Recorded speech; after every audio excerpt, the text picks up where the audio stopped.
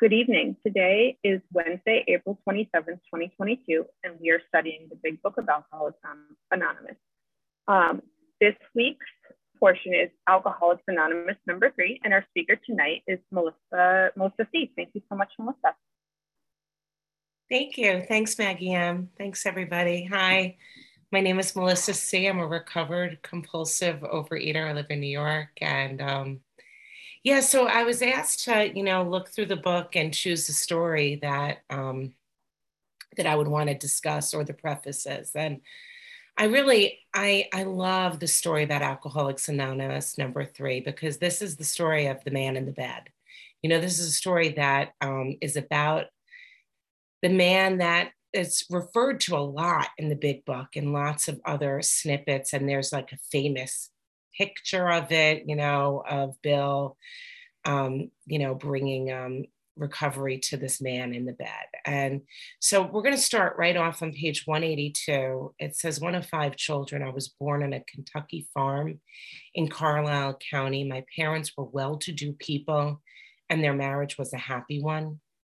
Then it goes on to say that my case is rather unusual in one respect. There are no childhood episodes of unhappiness to account for my alcoholism. I had seemingly just a natural affinity for grog. My marriage was happy, and I never had any of the reasons, conscious or unconscious, which were often given for drinking.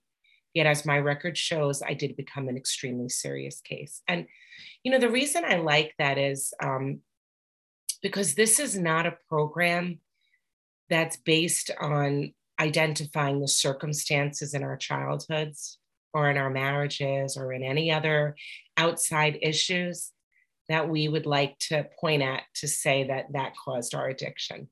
And, and initially my early years of recovery was really spent on wanting to identify just exactly was wrong with my upbringing. So that I could basically assign blame to other people for me being so screwed up with food. And I think that, we can't assume that our compulsive eating is the result of childhood trauma, that it's a poor home life, or anything that we can identify as having made us into addicts. The identification of us as addicts is that we have an allergy to a substance. For us, it's food, and a mental twist that tells us that we don't have this allergy or that we can control it. And those are really the only, qualifications for being in this program. I also want to say that I'm one of 5 children. And if you ask different siblings in the family to analyze the family, everybody's got a different story. Everyone has a different view, a different lens. My siblings will say I'm the youngest and that I was overindulged and everybody just gave in to me. And I would tell you that I was ignored, that I was the youngest and everybody was busy doing other stuff. And by the time I came along, my parents were tired, right? It doesn't really matter. It's inconsequential information. And I think so much energy is spent in this vein, and it's not terribly useful for working the steps. Okay, now page 184. This man now, he lands himself in the hospital because once he starts drinking, he's violent and he acts insane. And so here he is, he's in the hospital, and it says, she told me that she had been talking to a couple of fellows about drinking. This is his wife. I resented this very much until she informed me that they were a couple of drunks just as I was. That wasn't so bad to tell another drunk. Then she told me that these 2 drunks she had been talking to had a plan whereby they thought they could quit drinking. And as part of that plan was that they tell it to another drunk. This was going to help them stay sober. All the other people who had talked to me wanted to help me, and my pride prevented me from listening to them and caused only resentment on my part. But I felt as if I would be a real stinker if I did not listen to a couple of fellows for a short time, if that would cure them.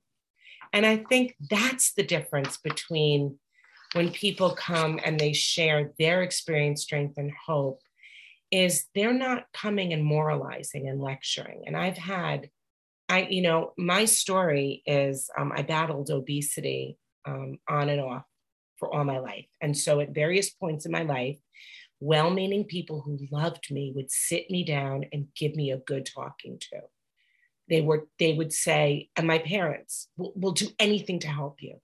We'll do anything. They threw lots of money at this problem. They gave me lots of nutritional advice. Everybody was coming at me to give me more information about how to manage and control this thing that I cannot manage and I cannot control.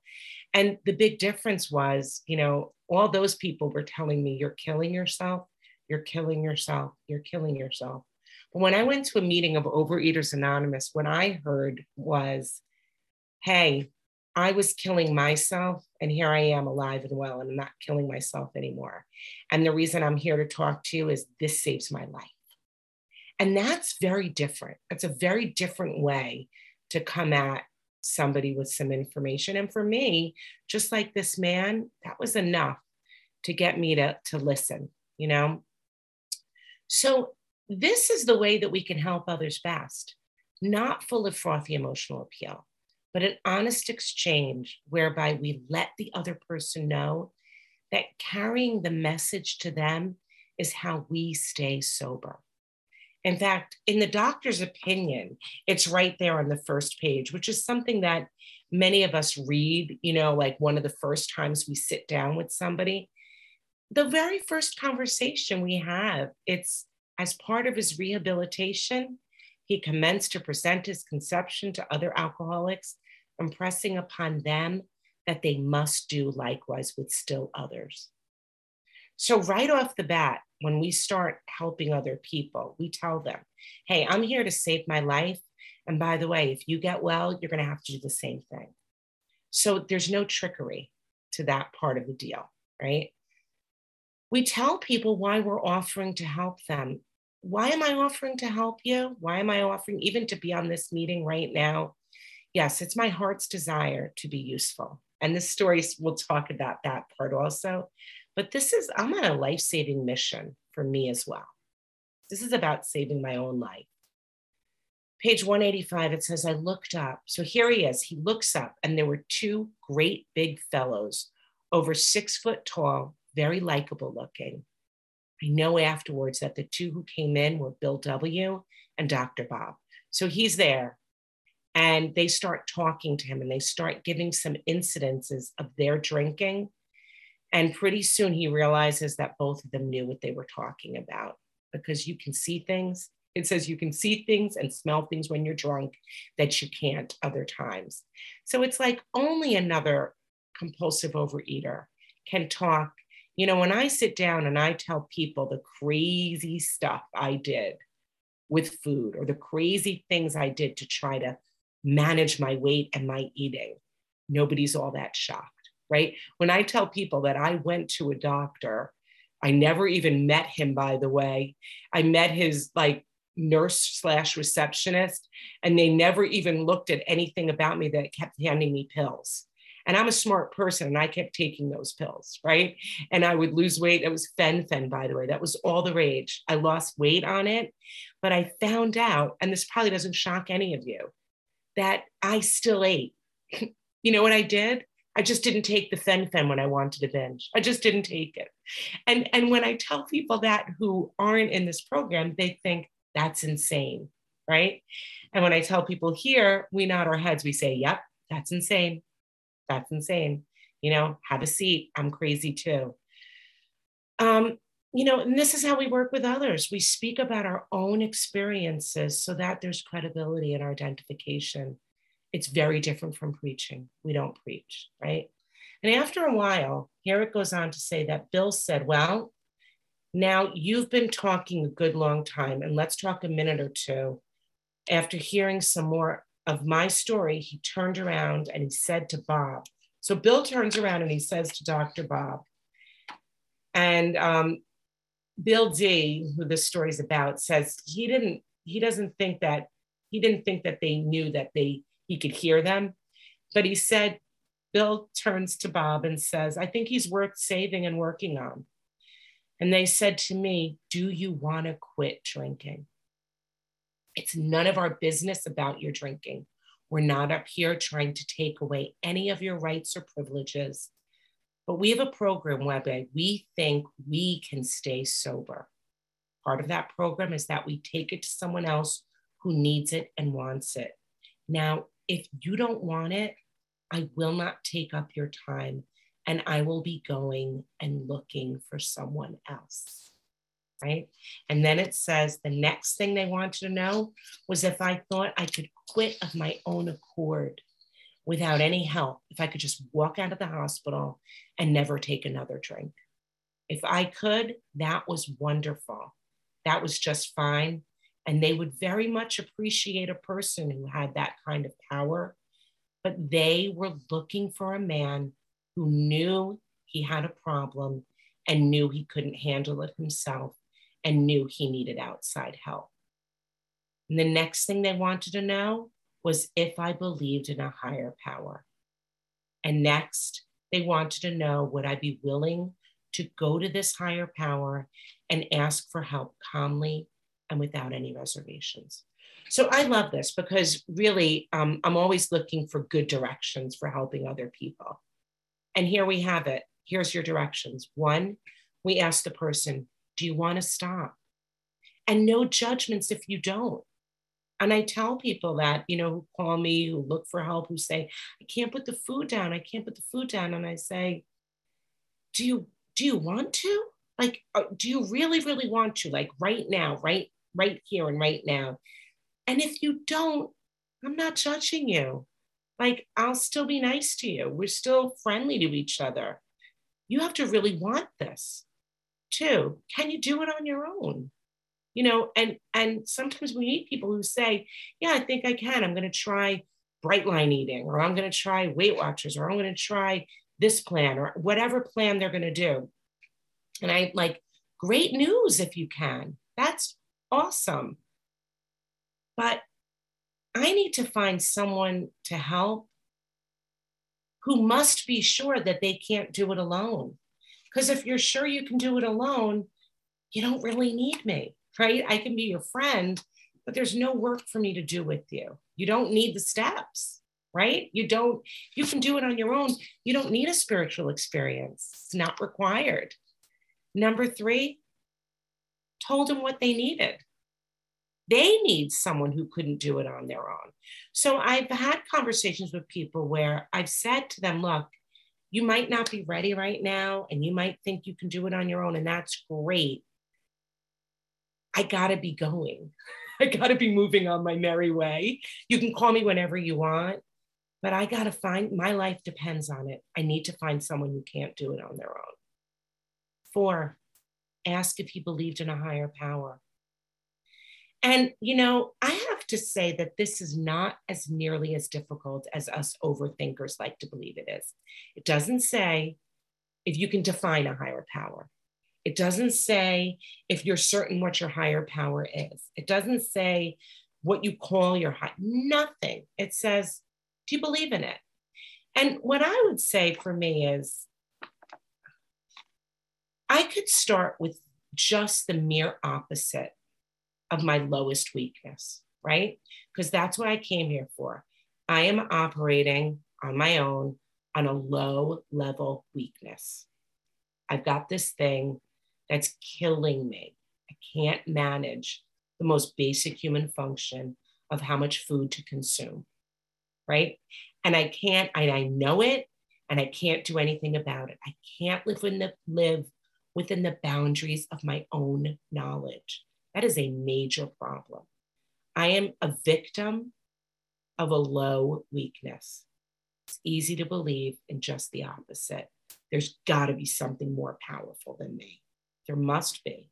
And we can start that way, just with the basic. We start there, but we have to have an open mind and seek with intensity right? Seek with intensity. And 5, willing to go to this higher power and ask for help calmly and without any reservations. Hold nothing aside. Page 187, it says, I was willing to admit to myself that I had hit bottom, that I had gotten hold of something I didn't know how to handle by myself. So after reviewing these things and realizing what liquor had caused me, I went to this higher power. That to me was God without any reservation, and admitted that I was completely powerless over alcohol and that I was willing to do anything in the world to get rid of the problem. In fact, I admitted that from then on, I was willing to let God take over instead of me. Each day, I would try to find out what his will was and to try to follow that rather than trying to get him to always agree to the things that I thought up for myself were the things best for me. So I love that, because there is really clear directions for anybody who's grappling with how to take a step 3. It means that you're no longer telling God what you need in order to get well. It's basically you come and you say, of myself, I am nothing. Of myself, I am running amok. I'm not doing very well. Here, have me. You decide what I need. You know, and I say when you take a real step 3, basically what you're saying to God is, I want to be on your team. I'm on your team. In fact, I'll work for you. Tell me what to think. Tell me what to do. Tell me who to hang with. Tell me where to go. I'm yours, right? I'm yours. So he took, right, there he was. He took steps 1, 2, and 3 right then and there. And so what's so powerful here is the precise directions for taking step 3. And that each day, every day, I'm going to try to find out what his will is for me and to try to follow that. And for me, this says that I've got to be seeking God right in the beginning: prayer, meditation, quiet contemplation, and then act accordingly, right? Then follow suit and act. And I would like to, so here now they're going to continue talking to him. And I think this part's so funny. He tells them that he'd like to quit at least 5, 6, maybe 8 months until I get things straightened up, right? And I laugh at that because that was me. Like, I want to quit long enough so that I'm not suffering from the consequences of my compulsive overeating. I didn't really want to stop compulsive overeating. I wanted to stop the consequences. And I love their response. It was, we've got some bad news for you. Whether you quit 6 days, months, or years, if you go out and you take a drink or 2, you'll end up in the hospital tied down, just like you've been these past 6 months. You're an alcoholic. So they told him the truth. This is permanent. It's not going to get better on your own. You know, the next question they asked was, can you quit for 24 hours? And he's like, yeah, I can do it for 24 hours. And that took a load off of his mind. This is where we get one day at a time, this idea of one day at a time. They just told him that you're going to have to quit permanently, but don't worry. Only worry about today, just today, only today. You know, so on one hand, the illusion of ever eating or drinking normally gets smashed, but we only focus on the day that we're living, one day at a time. I can apply this to all my troubles. And in fact, what I found out when I turn my will and my life over to the care of God, God gives me the strength and the resources I needed just for that day. I don't need to worry about tomorrow. I'm not living in tomorrow yet, but I get what I need today for today. You know, the story goes back and forth, and I know I'm really running out of time, and it goes back and forth being told from Bill W.'s perspective to Bill D.'s perspective. And what I love really that I just want to end is I still go to meetings because I like to go. I meet the people that I like to talk to. And then probably the most wonderful thing that I've learned from this program, came into AA solely for the purpose of sobriety, but it has been through AA that I found God. And it says also, Bill explains to Henrietta, Bill D's wife, that the Lord has been so wonderful to me, curing me of this terrible disease, that I just want to keep telling people about it. And that's precisely how I feel. Today, it's not a life-saving mission. Yes, I'm here to save my life, but I do this because when you've experienced a miracle, your heart's desire is to shout it out, to tell other people, because you know it works and you want it for them too. So with that, I'll pass.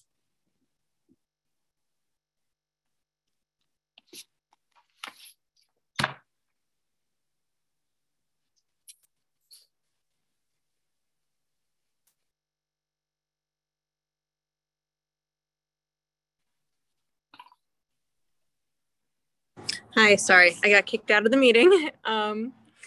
And now I'm co-host again. And so we are all good. We will now open the meeting for questions or for 3-minute shares. As this is a big book study, sharing and questions relate specifically to the chapter and step being studied this week. We ask you to accept this guideline in order to keep the meeting on track. If you'd like to share or ask a question, please raise your virtual hand, which is under reactions, or *9 if you're on the phone, and the Zoom host will call the raised hands in order and ask you to unmute when it's your turn. Would the timekeeper please set a timer for 3 minutes for each share and announce when time is up? If the speaker is asked a question, please allow 3 minutes for the answer. And Michelle, I will now turn the meeting over. Great. Michelle M., you're up.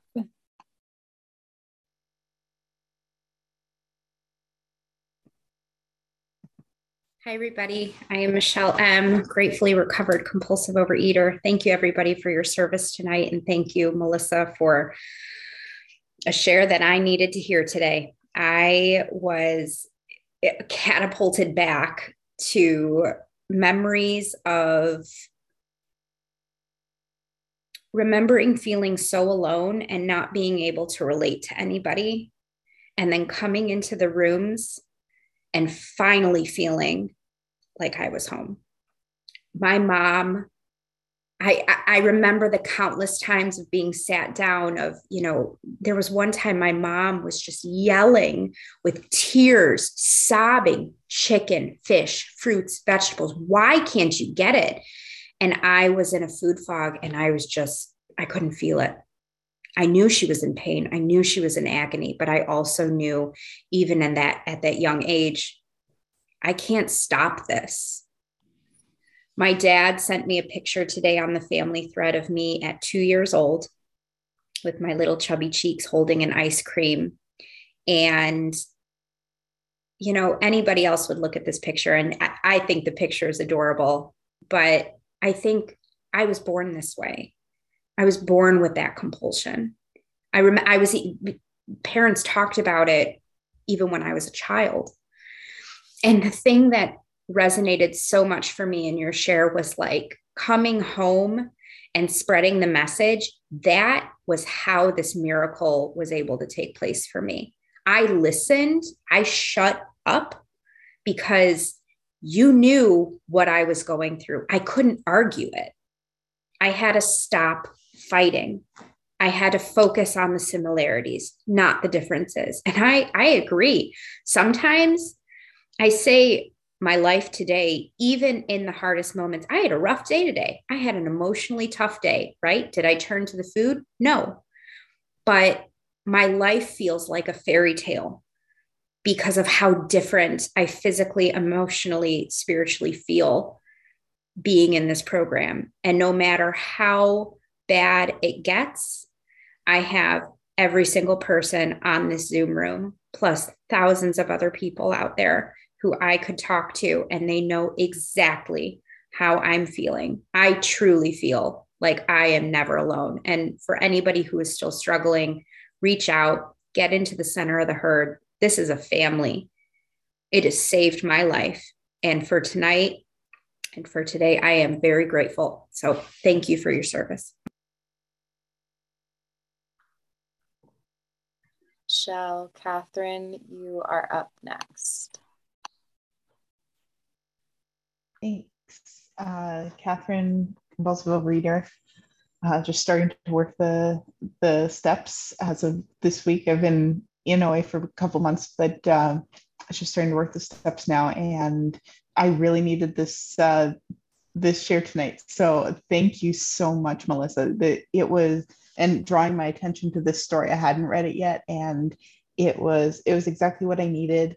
And your message of just sharing, like bringing the success of this program out to other people and sharing that experience is so powerful for me today, because like this is what I needed to hear. That the strength of this program is seeing so many people who have found success with this program, and being able to trust that, like, I've got 14 years of proof of trying as hard as I could to do this myself. I can't do it myself.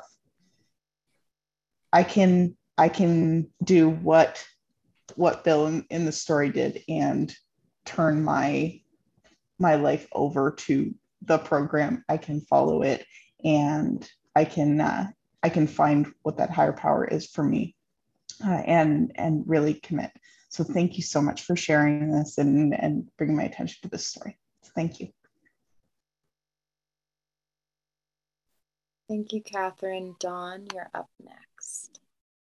Hi, I'm Dawn. I'm an overeater. Melissa, thank you for your very insightful discussion on this. I was wondering if I could get you to expand on this notion that our addiction, whatever it is not really based on our experience or situation. Things like childhood trauma or lost jobs or whatever it might be.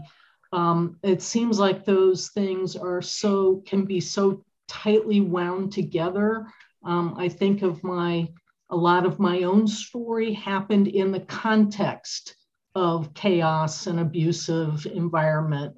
But I know at the end of the day that it was me who lifted the fork or the drink or the whatever to my mouth.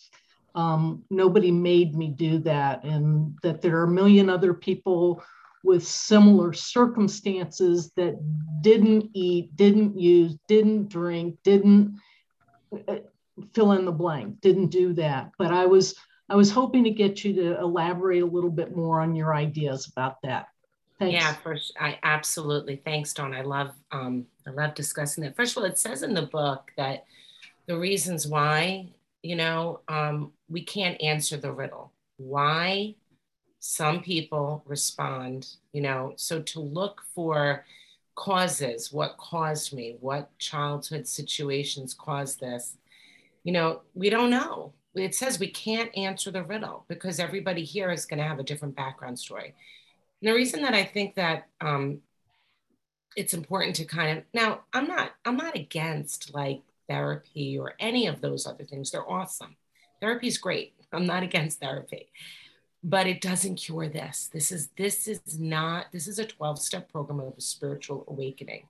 This is not a 12-step program of analysis, of psychoanalysis. And really what I can tell you is that everybody here is going to come to the table with their own set of experiences. And I remember sitting in meetings, there was someone who talked about being sexually abused, and there were other people who may have had that experience. And I think that might be a very common thing, but it's also common among unfortunately, it's common among the population at large. And there's also people here who were never sexually abused. So, and I think the danger is that people look to identify out. Now, here's the other thing, that when I'm busy trying to identify what caused me to be like this, even if I can identify it, unless I'm going to go in a time machine and undo my past, I'm 53 years old. I have to do something about today. I can't. My parents made plenty of mistakes. I'm a mom. I made plenty of mistakes too. Like, I have a fourth step for that. And, but I also am certain that even if they intended to hurt me, which they didn't, I know my parents didn't, I'm still the adult who has to do something about it today. And if I walk around assigning blame to parents who are, you know, aging and then gone, I'm not going to get well, you know. And I think that's the big thing, is that I think it gets in the way of the time that I could spend, you know. And I think also part of this is a step 3 understanding. Basically, when I'm saying that they should have done a better job, I'm saying I know better than God, that my past should have been different. I have no control over that. It happened. And so I'm going to believe that there's an awesome, amazing power, because that's how I need to experience life. I have to experience life that way, with a power that I can trust. That's time. That I might not understand, but I have to accept. I hope that helps. Thanks. Thank you, Melissa. Lita, you are up next. Thank you so much, Lita, compulsive overeater. Melissa, thank you so much for your share. And thank you so much for the clarity.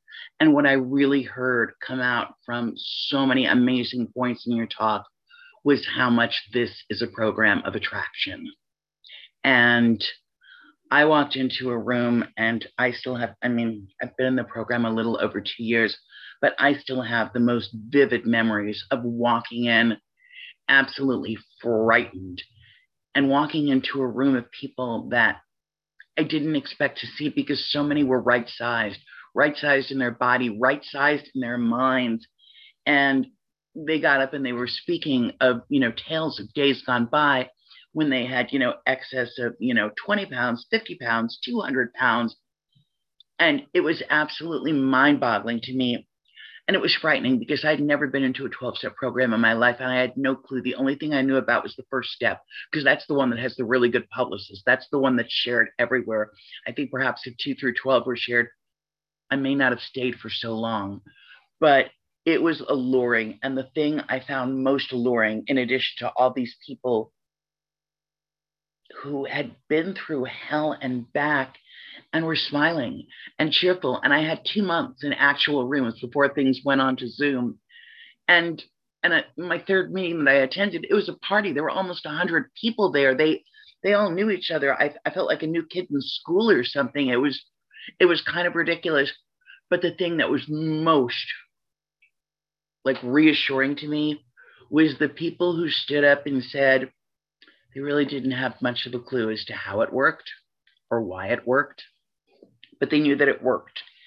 And they knew that if you were willing and you could follow direction, that I could achieve the same success that they had. And that was the sweetest, most alluring prospect in the land.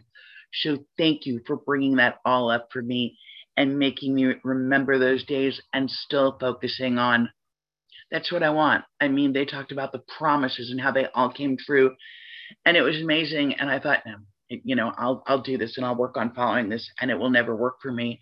And yeah, sure, fooled me. Okay, I followed instructions. Please just tell me what you do. I will do it. And so far the magic is still working. It continues to magic for anybody who's new, for anybody who is struggling. Pretty much if I can do it, everyone can do it. I don't understand how the car engine works. I know that it does. I don't understand all the magic that's in this program, but it works. It really does. And I am so grateful for all of you and this program. Thank you. We will now stop the recording for unrecorded questions or shares. Would the Zoom host please stop the recording?